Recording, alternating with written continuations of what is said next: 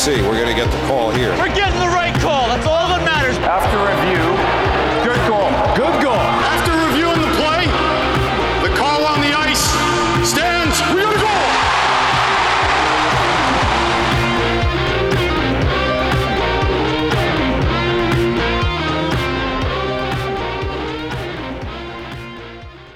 Hello again, everybody, and welcome to episode 2 of Under Review, a Rangers podcast. Jeff Filippi, along with Statboy Steven and Jack Filippi. As usual, we have a lot to talk about. Among other topics, we'll hit on Igor's back, that's for sure. He was the third star of the week this week in the NHL. The whole Matt Rempe experience, a lot to get into there, obviously. What was Laviolette up to in the third period in the Columbus game with some line switches? Maybe those are some early clues to what's going to happen at the deadline. Speaking of the deadline, as we record this on the 26th, we're just 11 days away, so we're at the short straws, that's for sure. Alexis Lafreniere, how good actually has his season been? We're going to dig into that.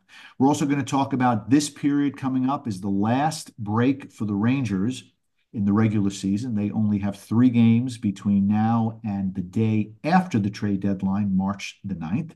We're going to talk about what's turning into a 5-team battle to win the President's Trophy and how important is that to the Rangers.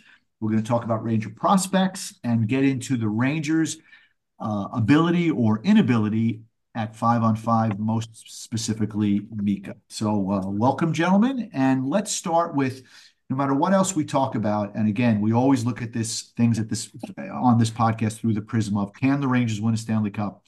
Igor's back, and I think that's the best news for Ranger fans. Yeah, having Igor back and having him play the way he has done in the past is great for the Rangers.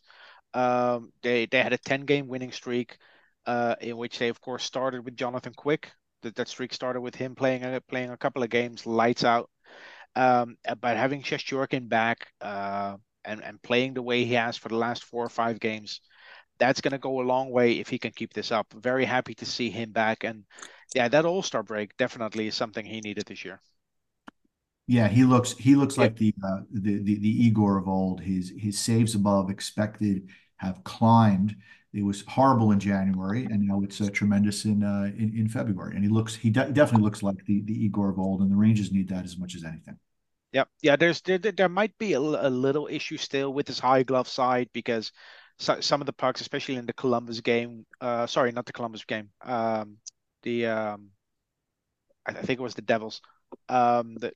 He struggled a little bit with the high glove side, but overall he's improved tremendously, and if he can keep this upward trajectory going, I'm very confident going into the playoffs.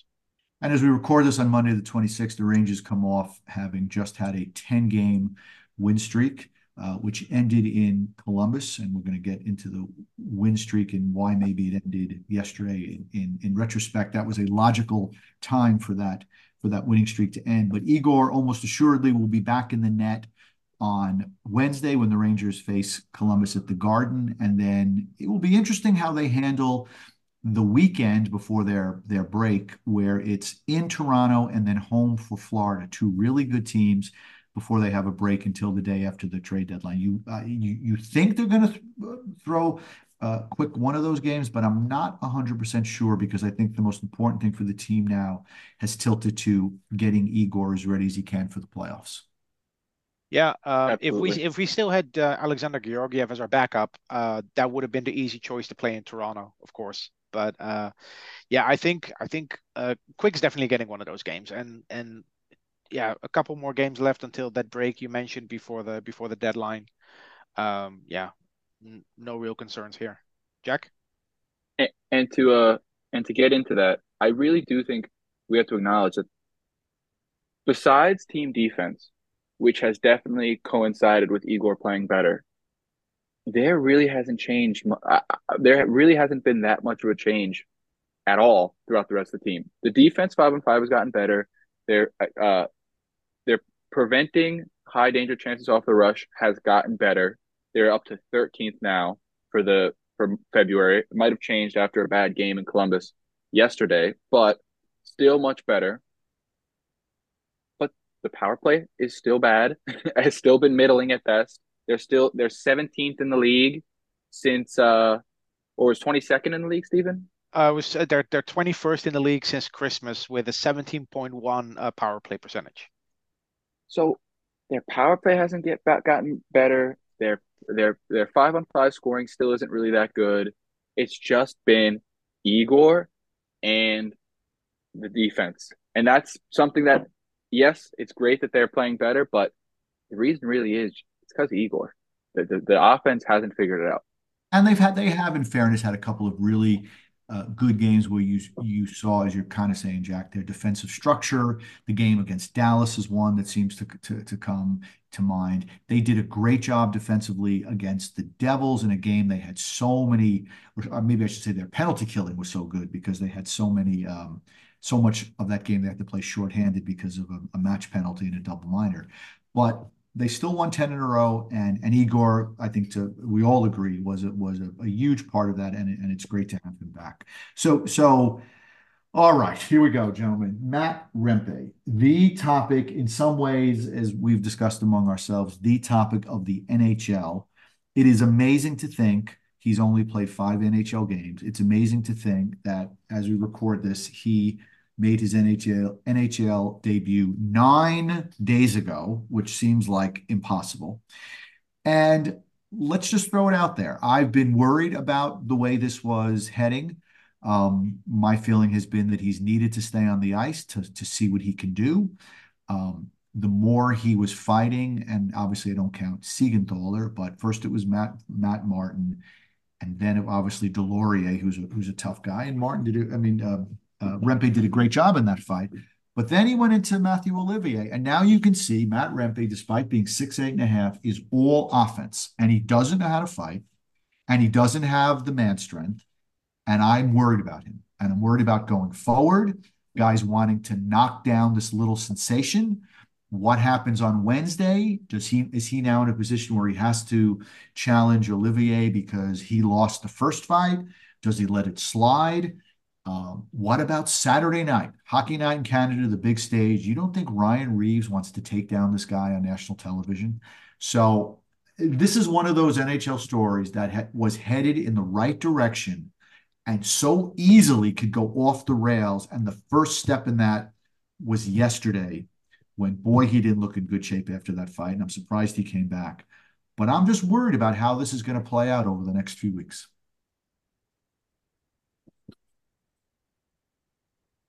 Well, Yeah. I've been rather unimpressed, honestly. I think this is a conversation for, more of the, I don't want to say the casual hockey fan, but the hockey fan that likes violence as opposed to the hockey fan that likes hockey.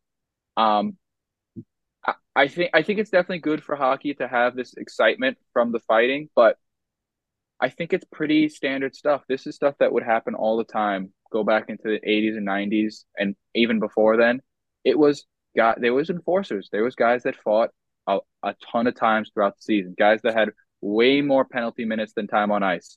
It's it's not something that it just because there's been such a gap between when this was more common and now that everybody's talking about it. But young rookies coming into the league, fighting to keep to prove themselves and show that they belong up here. That's something that's been a part of hockey as long as hockey has existed. I'm just not that I'm not that impressed by this. It's just like this is hockey, guys. It went away for a few years, but this isn't something we've never seen before. Yeah, the reason it went away for a few years is pretty clear though, right? The Of course, NHL has faced several lawsuits over the last 10, 15 years from players who retired and sometimes even passed away with CTE symptoms, and that's the reason why the NHL has cracked down on it. Now, this guy comes in, 21 years old, 6'8.5", 225 pounds, and 240. yeah, he gets challenged during warmups by Matt Martin and by Delorier, and he basically has two options. He can either accept the challenge or he says no, and what happens then? Does the player go after him, try to entice him into a fight during the play? I'm kind of torn on this because if he's going to fight regardless, I would rather have him go through it in the first couple of minutes of the game and get it out of the way. Because Matt Rempe, if you take the fighting away, he's offensively on the fourth line, he's pretty effective. He's on the forecheck together with Adam Edstrom. They are two guys who can make things happen on the fourth line, even in their limited ice time. So if he's going to play 4, 5, 6 minutes a game, and if he's going to fight regardless of the situation, you might as well get it over with in the first couple of minutes. But I do agree that there is a risk that this might go too far. And I honestly don't remember the last time a Rangers prospect got this much coverage from the media, from like all over, and not just social media, but also on TV, on radio. Even Boomer Esiason is talking about Matt Rempe. When was the last time Boomer Esiason talked about a 21-year-old fourth liner? He's a big, likable, goofy kid. It started as a spectacle. Again, if his debut wasn't in the Stadium Series on national TV in front of 80,000 people in a football stadium, where 1 second into his NHL career, he's throwing them down with a tough guy over the last 10 years in Matt Martin. And it started. And then the Rangers had the comeback. And then they beat Dallas. And then the Bastion hit happens. And then Delorier. Now, that fight, we don't know how much Delorier really challenged him versus them almost agreeing. And what's a little upsetting, and again, it's only one man side of the story, in the postgame last night, Olivier said he did not challenge Rempe in the warm-up, that he congratulated him on his fight to Delorier. They talked generally about fighting, and it was Rempe who asked for it in the first shift. So Rempe, I think, needs to be talked to. Jack, I disagree. This is not the way it was years ago. Guys who didn't know what they were doing didn't fight every game to get killed like this. It's not that he's been killed until. Yeah. Okay. Yeah. Are you going to fix that? Yeah. No. But let me rephrase it. He took punches. He took punches in the Delorier fight, though he won, and he took 5 to 7. I think the one thing we found out is Matt Rempe could take a punch because he got hit solidly 5 to 7 times by Olivier, who clearly knows what he's doing. Rempe does not know what he's doing, and I think the Rangers need to tell him, stop. Do not feel you have to fight every game. And I'm going to give you something that wouldn't make me fall off my chair. I don't think this is going to happen. I'm going to underline that, but we'll find out maybe as early as tomorrow. I wouldn't be surprised if he sits on Wednesday. I think they need to take the air out of this balloon. 5 to 7 minutes of not playing on Wednesday to take the air out of the balloon is not going to retard Matt Rempe's growth. And Alex Belzile could play 5 minutes Wednesday. That's just not happening. It's just not. He's been one of the most impactful fourth liners the Rangers have had in years. He just scored a game winner the other night. He's been effective in his 5 minutes every single time he's played. That's just not happening. Just because I do agree. And yes, he has. And as a UFC fan, Edstrom has. Matt Rempe on the forecheck has been effective. His defensive game is probably not as good as Edstrom. That's where I was. Not many people's defensive games as they come up in their fifth game is perfected. And to get into, by the way, he saying that he doesn't know what he's talking about or doesn't know what he's doing when it goes to fighting, it's just the same way where Loft in his first year looked lost 5-on-5. Because why? It's his first time in the NHL. It's his first time against NHL defensemen. It's his first time against NHL forwards. Matt Rempe's 6'8". There isn't many humans on the planet that are 6'8". Yeah, so when he's laid out in the Western League, fighting guys, laid out in the Western League. The guy is an all offense. You heard him with Emily Kaplan. When you go, game. That was fun. We were throwing bombs. He thinks this is fun. Of course, it's fun. He thinks it's fun. Just like how Mika Zibanejad. Oh, no, I'm not going to say that. I'm just like how Panarin thinks scoring goals is fun. Just like how every offensive guy thinks that's fun. He's more of a physical guy. He takes pleasure in fighting. He enjoys it. And by the way, he's going to get better. His defense is going to get better. His recognition of what other guys are trying to do while fighting. How come when a young offensive prospect or defensive prospect comes up and they have a few couple rough games, you're like, oh, he's just working his way into the NHL. But Rempe, who's never had an NHL fight against an NHL fighter, has one bad fight after beating 2 guys up, and you go, oh. Jack, it's not just the one bad fight. It's 3 fights, 4 one bad fight. Goaler, but he's taken hits. Forget about whether he wins the fight or not. He took hits. You're never going to go through a fight and not take any hits. He's going to take some shots. And by the way, he didn't go down. He's fine.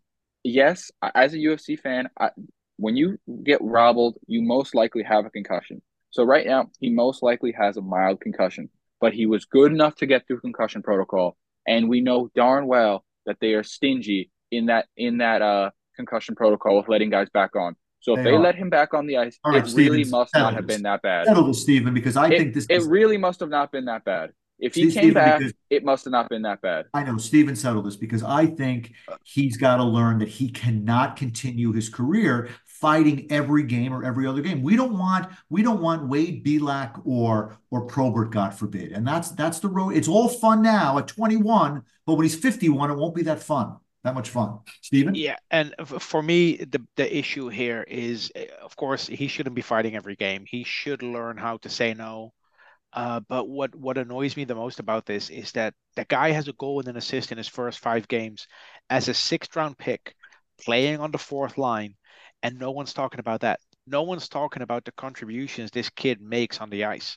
Everyone's talking about, oh, he's fighting, and I'm guilty of it too because he left a mark on Delorier's forehead shaped like the state of New York, which is Yeah. hilarious. Great coincidence. But if you look at how he's playing, like if you take away the fights, if you look at how he's playing in the 5, 6 minutes a game, he's making more of an impact on the game than Tyler Pitlick or Nick Bonino did in 10 minutes a game. It, I don't want him to fight every game, and he should learn how to say no. The thing I'll say about concussion protocol in the NHL is that I'm not convinced that they're really doing a good job. Um, I watch rugby like religiously almost. The concussion protocol in rugby is much more serious than it is in the NHL. I I've seen players get rattled and stumble on their way back to the bench, and there's no concussion protocol. Like not just once or twice, but regularly. The NHL's concussion protocol is not something I would vouch for personally. That said, he did go into the locker room. He did come back out, and he had a pretty good game in the offensive zone. And Rempe and Edstrom together on that fourth line on the forecheck, they're making things happen. And I just want to watch a couple of games of Rempe and Edstrom getting 7 or 8 minutes, maybe even 9, where Rempe is not sitting in the box for 5 minutes, or like against the Devils getting a game misconduct. Because right now the kid has more penalty minutes than minutes on the ice. And I looked it up the other day. There have only been 11 players in NHL history to finish a season with more penalty minutes than minutes on the ice with at least 100 penalty minutes. It doesn't happen that often.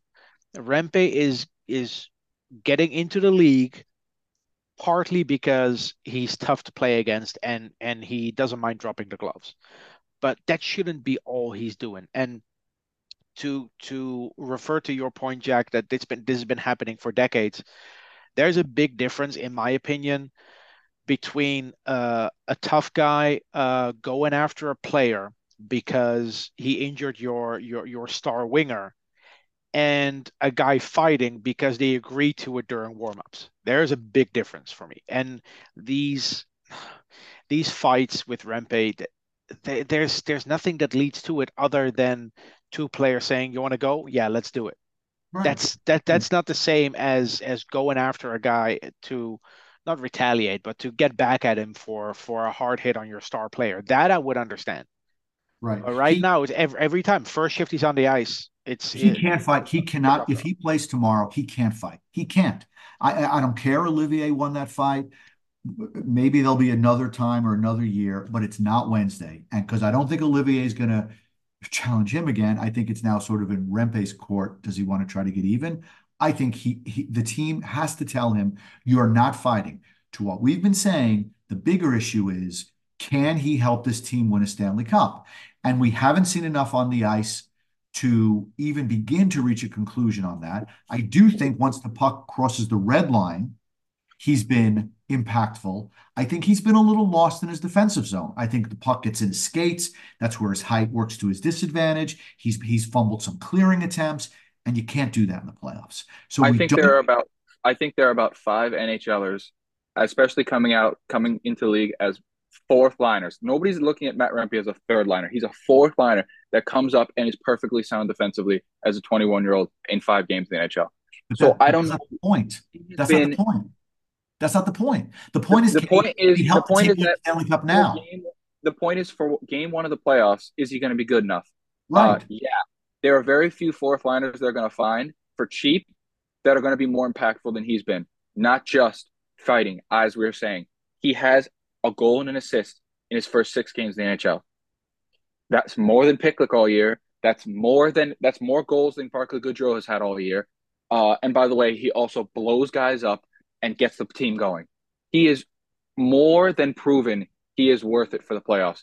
And if he were to not play for the playoffs, it would be because they went out and got a third line center, and that shifted everything down. But he has more than proved he's enough. And to go back to Steven saying why fighting has cycled its way out of the NHL, it's not. Yes, there were lawsuits because of CTE and players getting uh, shortening their lifespan because of all the brain injuries. Yes, of course that's part of it.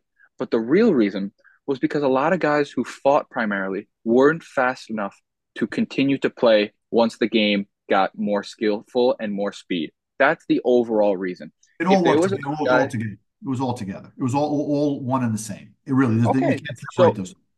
so exactly. And we can't take away from Rempe is that the guy can fly, and not just fly for a guy who's 6'8". The guy's actually fast. He's Okay. actually a good So then skater. stay on He the can ice. actually handle So the so puck.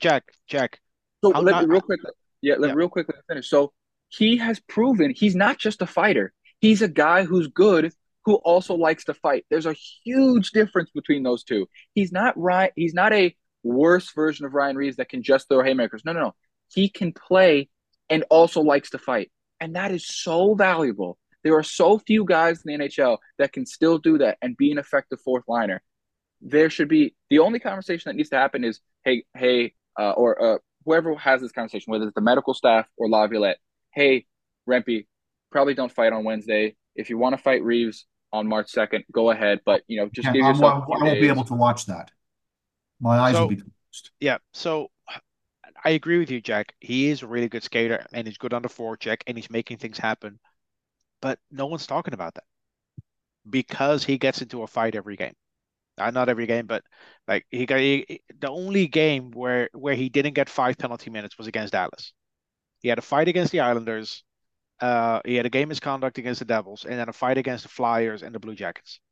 And I just want him to go 5 or 10 games where we look at him and as fans, like as a group of fans, say that's what I want to see from him. Because the guy scored a goal and he has an assist. He has a goal and an assist in his first 5 games. He hasn't even played 25 minutes total, and no one's talking about it. And I get that, people think fighting's exciting, but Matt Rempe is too effective a player to be sitting in a penalty box for 5 minutes. All the time. All the If time is the key. All the yeah, time. yeah, if this was Tanner Glass or Daryl Poe or Brandon Mashinter or Chris Newberry or so many other guys that never added anything to the if they were on the ice, like Reeves is another one. You know, Reeves, he had like maybe one or two plays that are memorable where the puck was actually involved as a Ranger. Those players, I don't care if they're sitting in the penalty box for 5 minutes. But Rempe and Edstrom as well, they need to be on the ice to be effective. And you know what? When Edstrom played in the Swedish Hockey League, because he's played in the Swedish Hockey League for 4 years before he came over, he was very aggressive as a player. He was kind of like a loose cannon.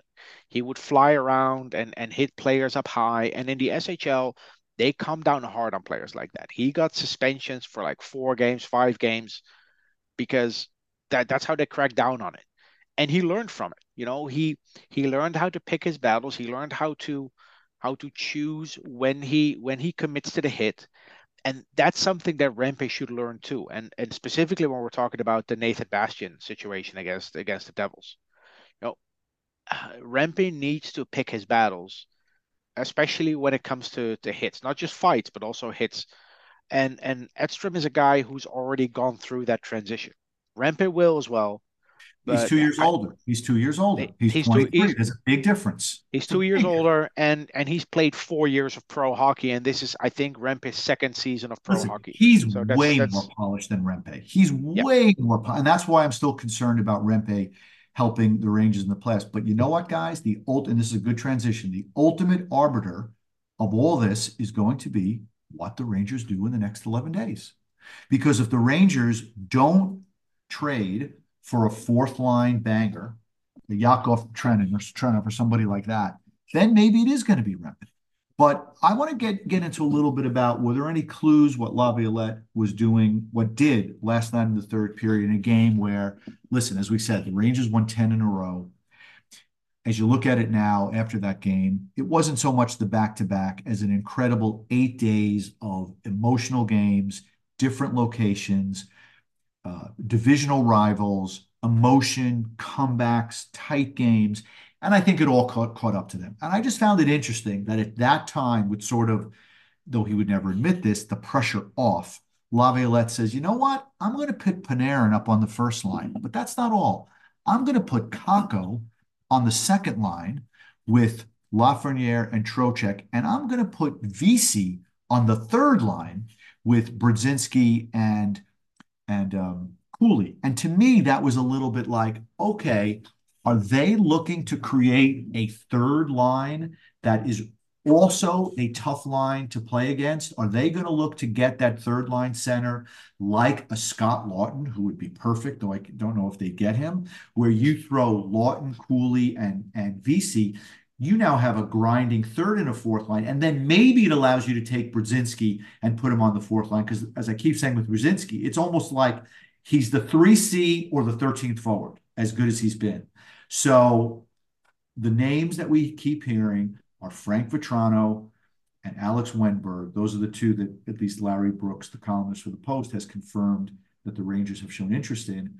But how do we think this is going to play out? Are they going to get that fourth line grinder? Is it going to be the 3C and the 1RW that they're going to concentrate on? Because we're going to know in just 11 days how this is going to play out. And it affects Matt Rempe directly. Yeah, I think what Drury is looking at now, and this is just speculation, of course, but like with the big guys already being off the market in Lindholm and Monahan, and there was another one, or maybe just those two. Anyway, with the big guys off the market, there isn't really a player that is worth giving up a first round pick for, unless that player comes with term or with serious salary retention. Ideally, you want to address both. You want to address your first line right wing, and you want to address the third line center role. I don't think the Rangers have the capital to pull that off in terms of trades, because if you trade away a roster player, it kind of defeats the purpose of adding someone. It And depends. yeah, Trading a Zach Jones yeah, doesn't alter the construction of the team. of course, but yeah, Zach Jones is a healthy scratch like 99% of the season. But I was more talking like trading. I'm not saying they're going to trade him, but let's say trade Jimmy Vesey for an upgrade. That still leaves you with the same number of players. And for me, the big concern when it comes to trading is the draft picks, because we all saw what happened a decade ago, right? From 2013 to 2016, they went 4 consecutive drafts without a first round pick. And I think 2 of those drafts, they also didn't have a second round pick. Well, let me ask you this, Stephen. Let me ask you on that point. Let me ask you. Yeah. They have all their first round picks, which is exactly what the Lundqvist led teams in the 13-14 era did not. They all went away, as you said. Would you be willing to trade just this year's pick in the attempt to really go for it? Because the Rangers should be thinking, why not us now? I mean, we're going to get into the standings and how well they've been playing. Would you be willing to give that up this year's first round? For me, the concern is that they have already given up their second round pick in 2025 and 2026 when they dumped Patrick Nemeth in Arizona. So if you're looking at first and second round picks for the next 3 years, out of those 6 picks, they've already lost 2 of them. I'm okay with them giving up a first round pick if the player coming back has term left. So either years left on the contract or is an RFA this upcoming summer. I don't want to give up a guaranteed first round pick for a guy that's going to walk in the offseason. That's my problem. And seemingly that is what Drury has already done because they put in bids for Lindholm and their bid wasn't taken. They didn't make the trade with the Rangers. So it's seemingly the Rangers have already done that. They said, okay, here's our offer, and it probably didn't include a first round pick, and that's exactly why they didn't take it. So I think the chances of them trading away a first round pick are really low, especially because they're just, as you said, there isn't a piece worth a first round pick right now, No. unless they were to go really, like go crazy and get someone like a Hartman or a Boone Jenner who have term, as you said. Mm-hmm. So, and again, I think they're going for a bottom six center as opposed. I just don't know. I don't think Vetrano's the answer. And to quickly go back to what we said in the beginning about Laviette's line changes, as we've seen all season, I absolutely guarantee the lines will be back to normal on Wednesday. There'll be no changes, no matter how bad Mika, Kreider, and VC played 5-on-5. There will be no changes. It was just a let's see what we can do now to mix it up. I don't believe those lines have any actual say on how they're feeling about the team or team post or pre-deadline. Um, I'm not convinced by that. Yeah, and look, on Saturday, I think it was Saturday, the nationally televised game. Emily Kaplan mentioned on the broadcast that multiple teams have asked for either Offman or Perot, and every time a team does, Drury ends the conversation right away. So that's good to know for Ranger fans that those two are not on the table at the deadline. But when you look at the players that are still available, yeah, it's either going to be a guy that's leaving in the summer, and then the most I would give up pick wise is a second round pick. Um, and if it's a guy with term like you mentioned, Ryan Hartman or maybe Yanni Gord, that that I can get behind to giving up a first round pick for. But if you look at how the Rangers used their first round pick last summer, they're getting Gabriel Perreault 23rd overall. They acquired a first round pick for Nils Lundqvist, which they traded away then for Tarasenko. That I'm okay with because you still end up with a first round pick. I just don't want to be that team again where you trade away first round picks year after year after year because it's just too big of a risk. And we've seen how it affects the team. You catapult yourself into a rebuild by by giving up first round picks for maybes and hopefuls.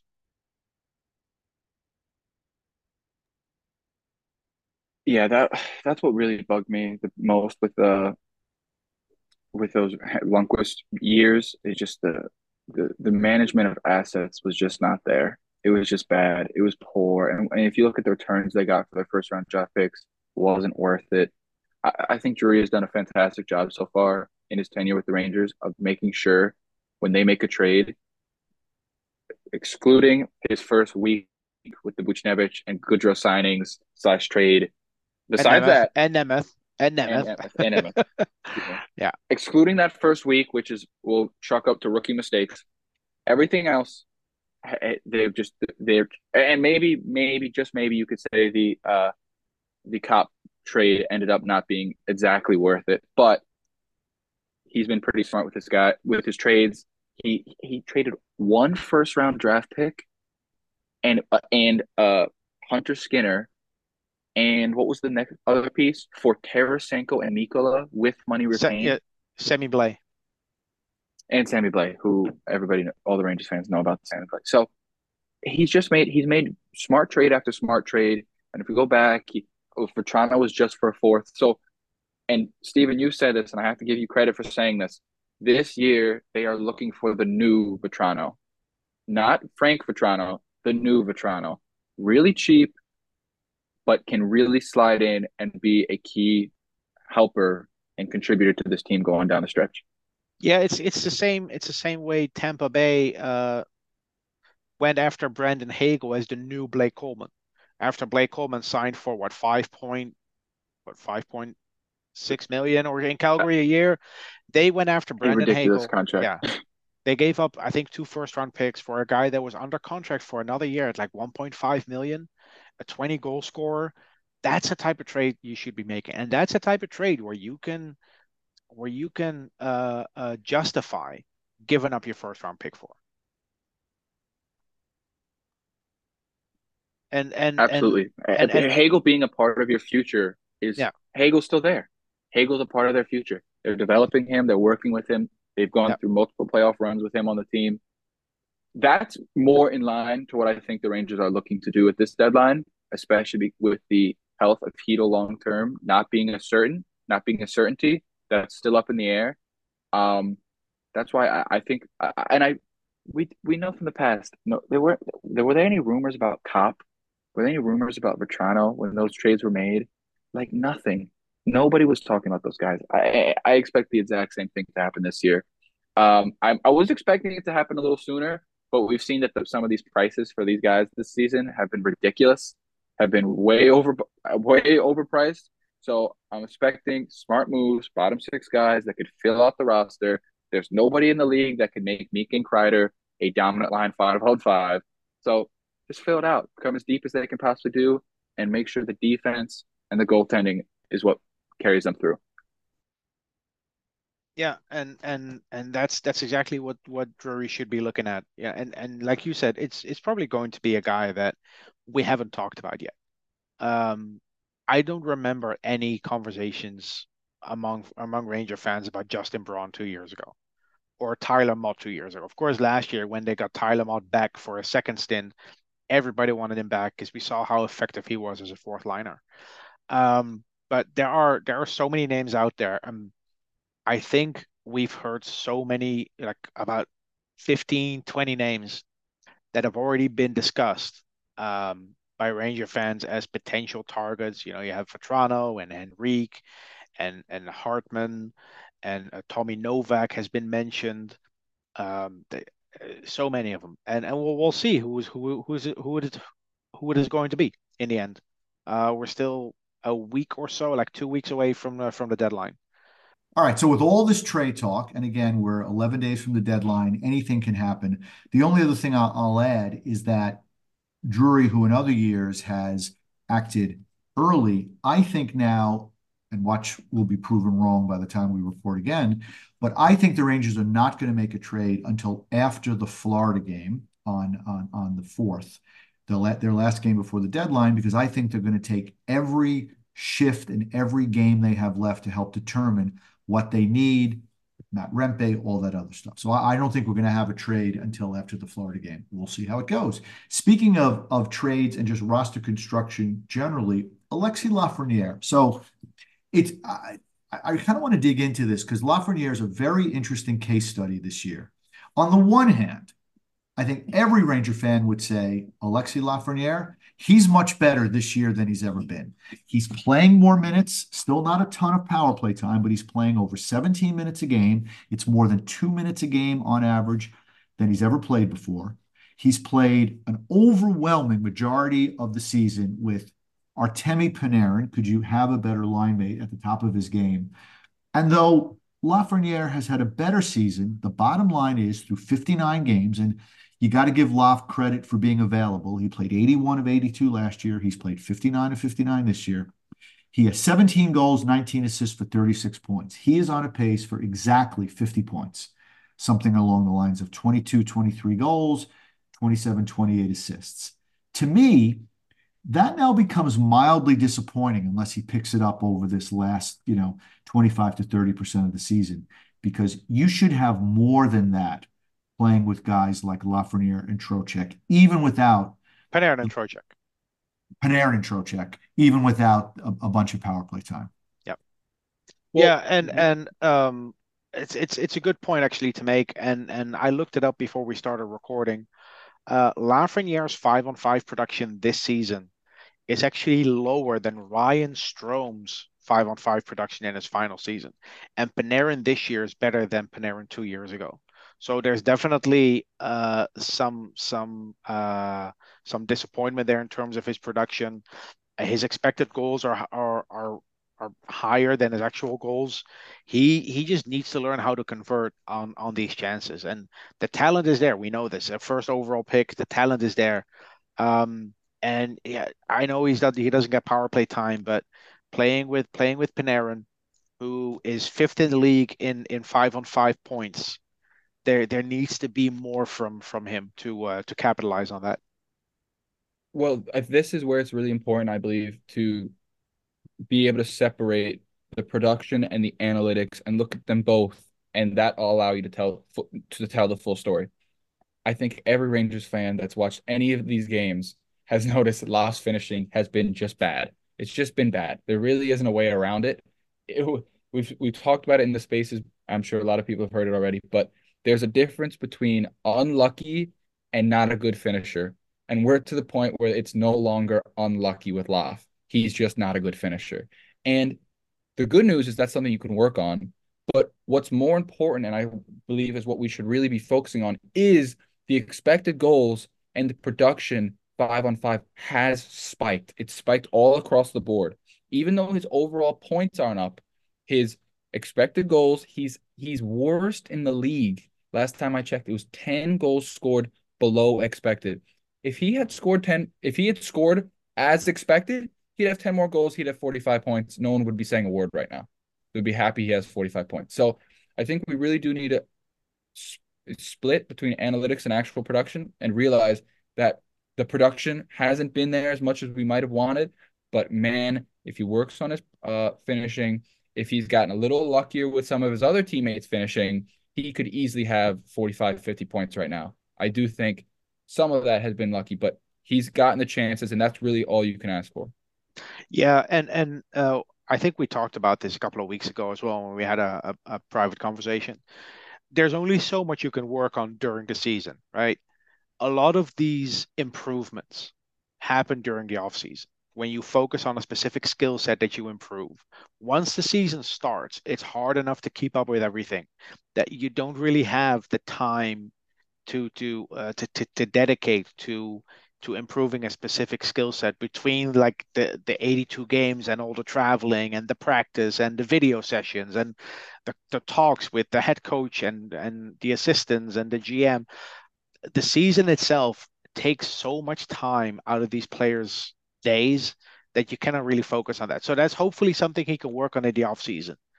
That said, he is what, 22, and year over year there is at least improvement. So that's a positive. And even though he's not reaching the potential that we would have hoped for from a first overall pick, there's also this thing about development that is not linear. That's not the same for every player. Matt Zuccarello became a point per game player. He didn't become an NHL regular until he was 26.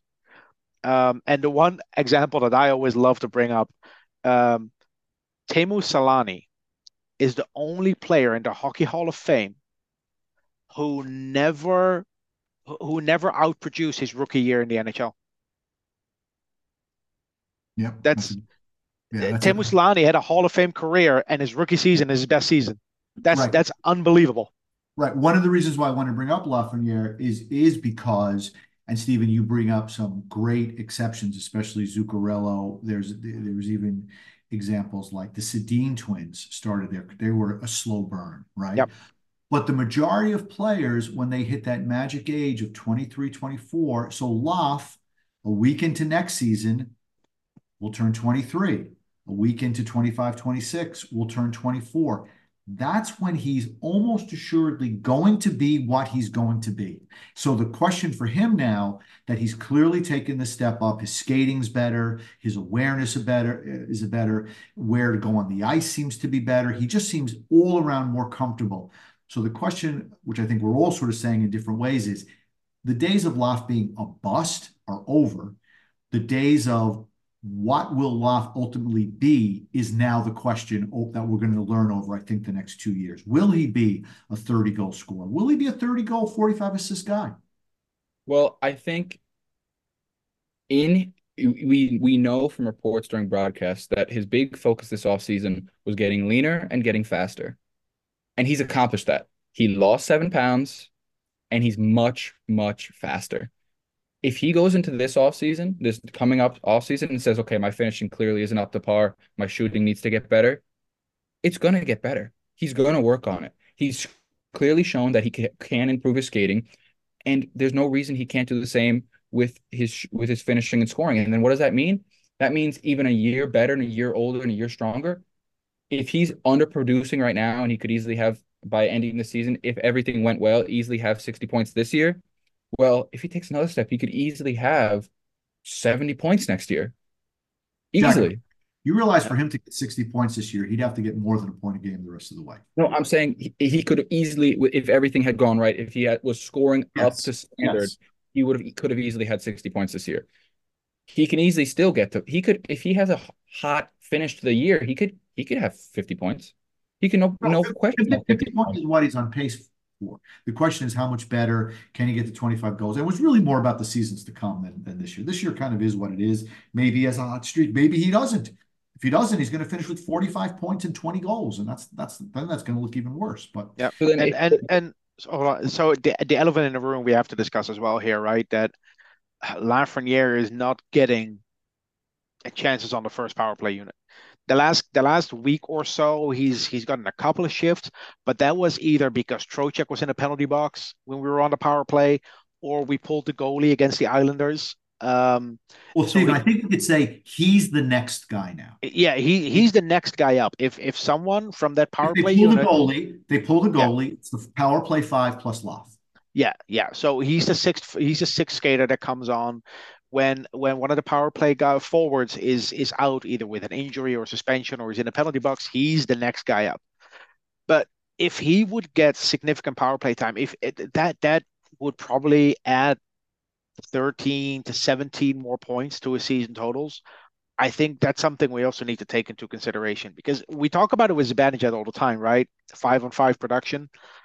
But with Lafreniere, sometimes it gets lost in the shuffle that most of, like 95% of his production comes 5-on-5. And he outproduces Jack Hughes 5-on-5. It's just that he's not getting the power play time. And over the last week and a half, especially that game against the Islanders at MetLife Stadium, you pull the goalie twice and you score both times. That actually puts the Rangers top of the league in goals scored with the goalie pulled, by the way, with 9. No other team has scored more goals with their goalie on the bench. And he's getting some opportunities, but if he gets serious power play time, those numbers, instead of 50, he will hit 65. And he might even hit 70. Unfortunately, that power play unit is pretty much set in stone. You have Kreider, the net front presence. You have Trocheck in the bumper, and then Zibanejad and Panarin on the sides, and Fox being the power play quarterback. Unless one of those guys moves, Lafreniere is not getting a significant power play time. So that's something to be taken into consideration as well. And that's the transition I was looking for, to open up the conversation to not only the power play total, but also Mika, because, man, they have been, as we said earlier, 22nd on the power play since Christmas in the league at a 17%. Which is amazing. If we just pause there for a second, that for power play to have that many talented offensive players since Christmas, to be 22nd out of 32 teams is I have to think is just hopefully a small sample size aberration and they get back on, because it's crazy. But is that a small sample size? Is since Christmas a small sample size? It's 6-7 weeks, almost 2 months. Is that a small sample size? It's not. And their power play, even though their team is playing better on this 10-game stretch, their power play still hasn't been good. Their best game on the power play was the miraculous game at the Stadium Series. But outside of that, it's been 0 for 4s, 0 for 5s, 1 for 4. That is not a dominant power play. And one of their primary scorers, the 2 ways they score on the power play all year, and there's pretty much no exception, is Panarin finding shots through screens with multiple bodies in front and just beating the goalie, and Kreider on deflections. That's all it's been all year. Mika has not been a threat for the majority of the year. Trocheck doesn't really get any opportunities, and Fox doesn't really shoot the puck. So it's, even as dynamic as their passing can be, it really is. It's either Chris Kreider deflects the puck or Mika's or Panarin shooting the puck. Last year, it was Chris Kreider in deflections, and Mika with the one-timer. Now it's the complete opposite. Mika doesn't shoot, and Panarin's taking all the shots. If they could just figure out how to have Mika and Kreider, excuse me, Mika and Panarin both as shooting threats at the same time, man, that would be nice. But that's not the case right now. And they, I don't know how much longer is the leash when you have a kid like Loft, who's clearly ready to explode, who could clearly use some more time on the power play, and you have someone like Mika who's just been trending downward all year. Yeah, and if you look at the power play, at the start of the season, of course, it was great. We were the best, either the first or second ranked power play in the league for a long time, to the point where it was even mentioned at the end of January that we were ranked second because we had such a hot start on the power play.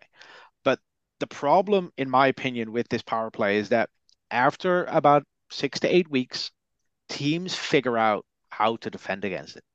And it's the same thing with a new coach. When a new coach comes in, that new coach has a new philosophy, and the players, they buy in, and you win a bunch of games where you kind of surprise your opponents. But then when those opponents figure out a way how to counter that, that's when it gets interesting, because that's when you have to redefine how you play, either as a team or as a power play unit. And I don't think the Rangers have really done that. They're very static on the power play, and that game against the Flyers was the perfect example of how to dismantle this power play unit.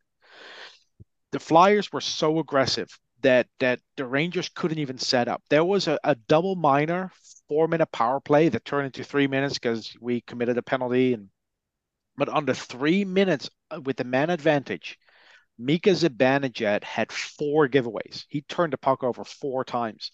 And it's the big reason behind it is because the Flyers were so aggressive. And Right. and the Rangers In fairness, though, Stephen, the Flyers are good against everybody. That's a yeah. sensational penalty kill. Oh no, it is. It is. But it also highlights that the Rangers don't really know what to do when they come up against a unit that has their number. And Absolutely. it worked against the Islanders, but do you know why it worked against the Islanders? Because their penalty kill is terrible. It's the saying, when an unstoppable force meets an immovable object. Absolutely.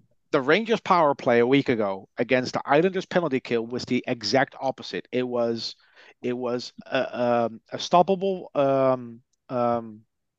Sorry, A it was stoppable object meeting an easily pushed away force. yeah, it was a stoppable force against a movable object, and the Rangers power play beat out the terrible Islanders penalty kill.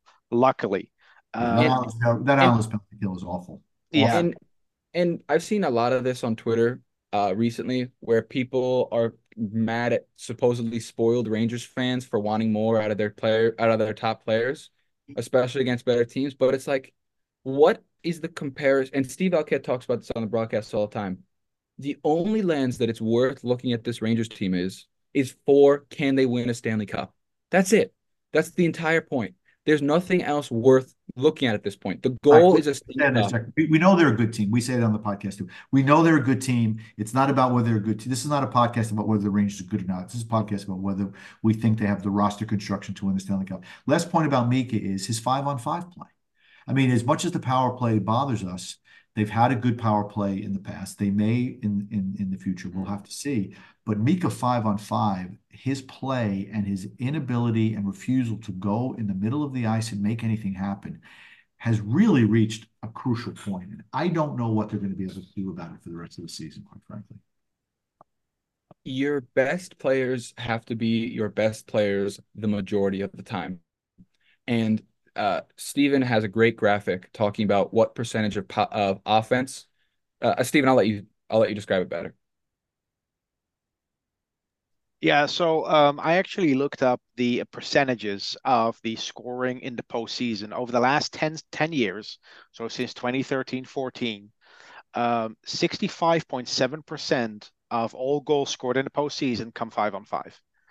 21.02% come on the 5-on-4 power play. After that, it's the 5-on-6, so empty net goals with 5.3%. And then it's the 4-on-5, the short-handed goals with 2.3. Everything else, every other possible matchup, 6-on-5, 4-on-4, 5-on-3, 6-on-4, 3-on-3, all those combined make up like 6% combined of the goals scored in the postseason. The reason we harp on 5-on-5 production is because in the postseason, the large majority of goals are being scored 5-on-5. Like the 3-on-3, do you want to know? 0.04%. This is why I don't get excited about overtime goals because it's a gimmick. It doesn't happen in the playoffs.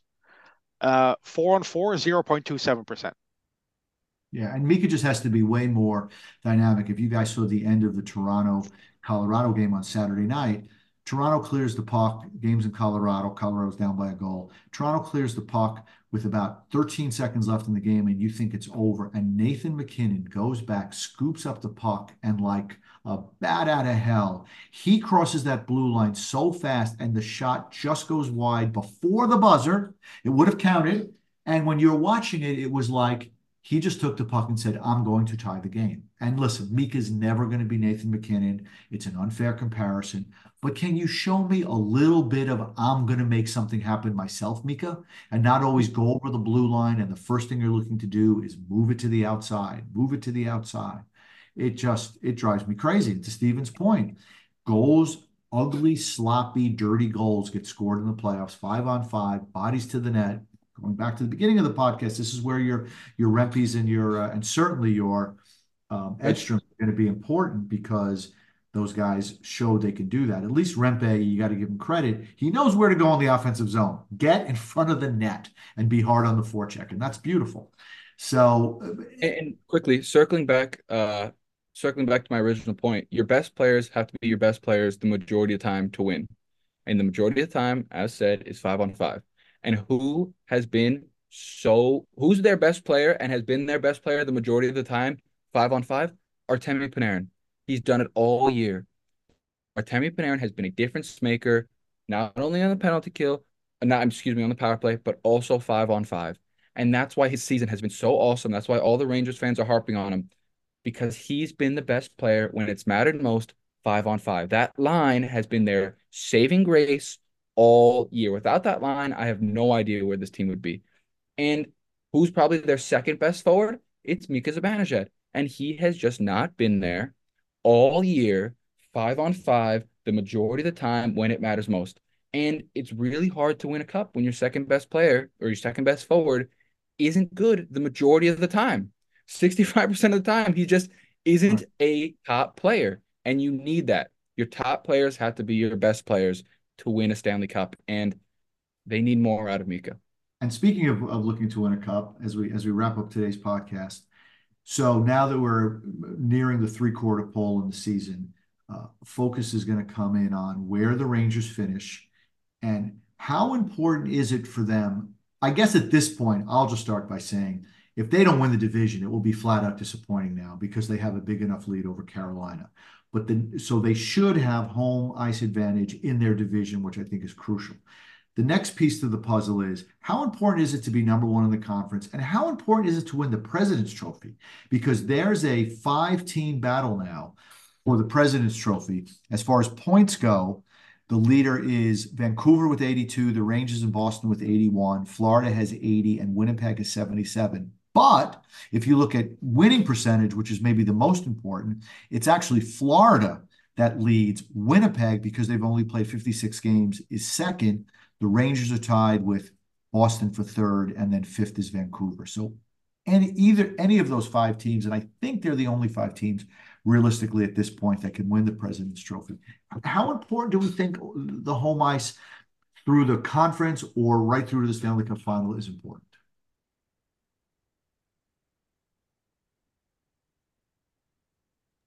Yeah, I think, look, and I know there's some talk about the President's Trophy curse because no team winning the President's Trophy has won a cup since the 2013 Chicago Blackhawks, which was their shortened season because of the partial lockout.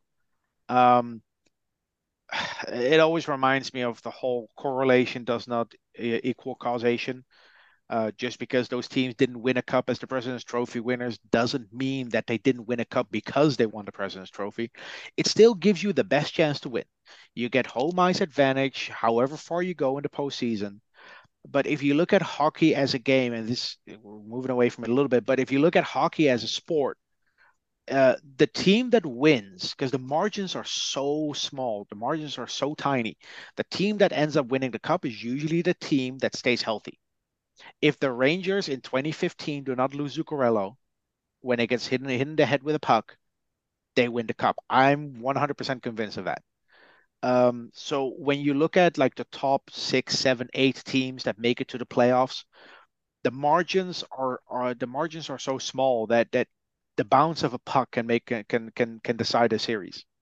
So winning the President's Trophy, yeah, I'll take the President's Trophy any day because there's no negative to it. I think it's just superstition. And yeah, if the Rangers end up finishing second in the league behind a team in the West, that's fine too. You get home ice advantage all the way through the conference final if you get that far. The Rangers is just having a really good season. They are. And to add to that, they have quite the month of March, which I would like to get into real quick. They play, depending on whether St. Louis is in or out of the playoffs, they play 9 or 10 playoff teams out of their 14 games in the month of March. And some of those teams, they're playing the top of the top. They're playing Carolina, they're playing Colorado, they're playing well, obviously Tampa's always a tough matchup. They play Florida, they play Toronto, they play Winnipeg, they play Boston. They are playing the best teams in the league the month of March. They have very few days off during that whole stretch. So this is really what we'll see, especially since it's post deadline, the majority of it. We'll see what this team has. If Well, they, yeah, I know, and it's in a good spot because it comes after the deadline and it comes after this break. Again, the Rangers only have 3 games between now and March 9th. We'll be back again after the Columbus game. We'll see what Matt Rempe has in store, assuming he does play against Columbus at home. And before I get final comments from you guys, one thing I'll just throw out. So the Rangers had an attempt to win a franchise record 11th game in a row. It was the third time they had won 10 in a row, and for the third time, they lost that 11th game. The only 2 other times they won 10 games in a row was 1940 when they won the cup and 1973 when they really could have won the cup. So what will 2024 bring to a team that's won 10 games in a row? Jack, Steven, any final comments? I think Rangers fans need to be prepared for an eventful and fun March. I don't remember in recent memory, I don't remember a month like this where it was so loaded with absolute top teams. I've been looking at this month of March since when the schedule dropped. I was like, wow, March is going to be a fun and interesting month. It'll be right after they get their players from the deadline. We'll really get to see what this team is made out of. I'm just really excited. I hope they do well, but if they do end up going out of 14 games, if they end up going 8-6, I really wouldn't be too surprised. They're playing some really, really good teams, so I think it'll just be a very interesting month. Yeah, I think the Rangers are a little bit unlucky because despite the 10-game win streak, they have only extended the lead on the Carolina Hurricanes by I think 1 point or maybe two. The Carolina Hurricanes have matched the Rangers pretty much every step of the way in that 10-game win streak. But yeah, the Rangers, this is when it really gets fun, and they are moving on from the players that weren't gonna make an impact in the playoffs. Benino got his contract terminated. Pitlick is down in Hartford. They're calling up guys like Astro and Rempe, who we talked about in detail. They're gonna make some moves at the deadline. This is the time of year where it gets really exciting. Exactly. Rangers, just to put a point to that, 7 points ahead of Carolina. Carolina does have 1 game in hand. And yes, we're now the appetizers have been cleared. The main course is about to be served. The early part of the season and the dog days of the hockey season are over. Again, just 11 days to the trade deadline. We're at the point now where any day, anything can happen. Then that big March we talked about with the team that the Rangers will be taking into the playoffs, which is the most important. And then obviously the playoffs after that. So thanks again, everybody, for listening to another edition of Under Review. We'll be back after the Columbus game to see where things stand with the team and with the trade deadline. So for Jack Filippi and Statboy Steven, I'm Jeff Filippi. Thanks again for listening, and we'll see you next time.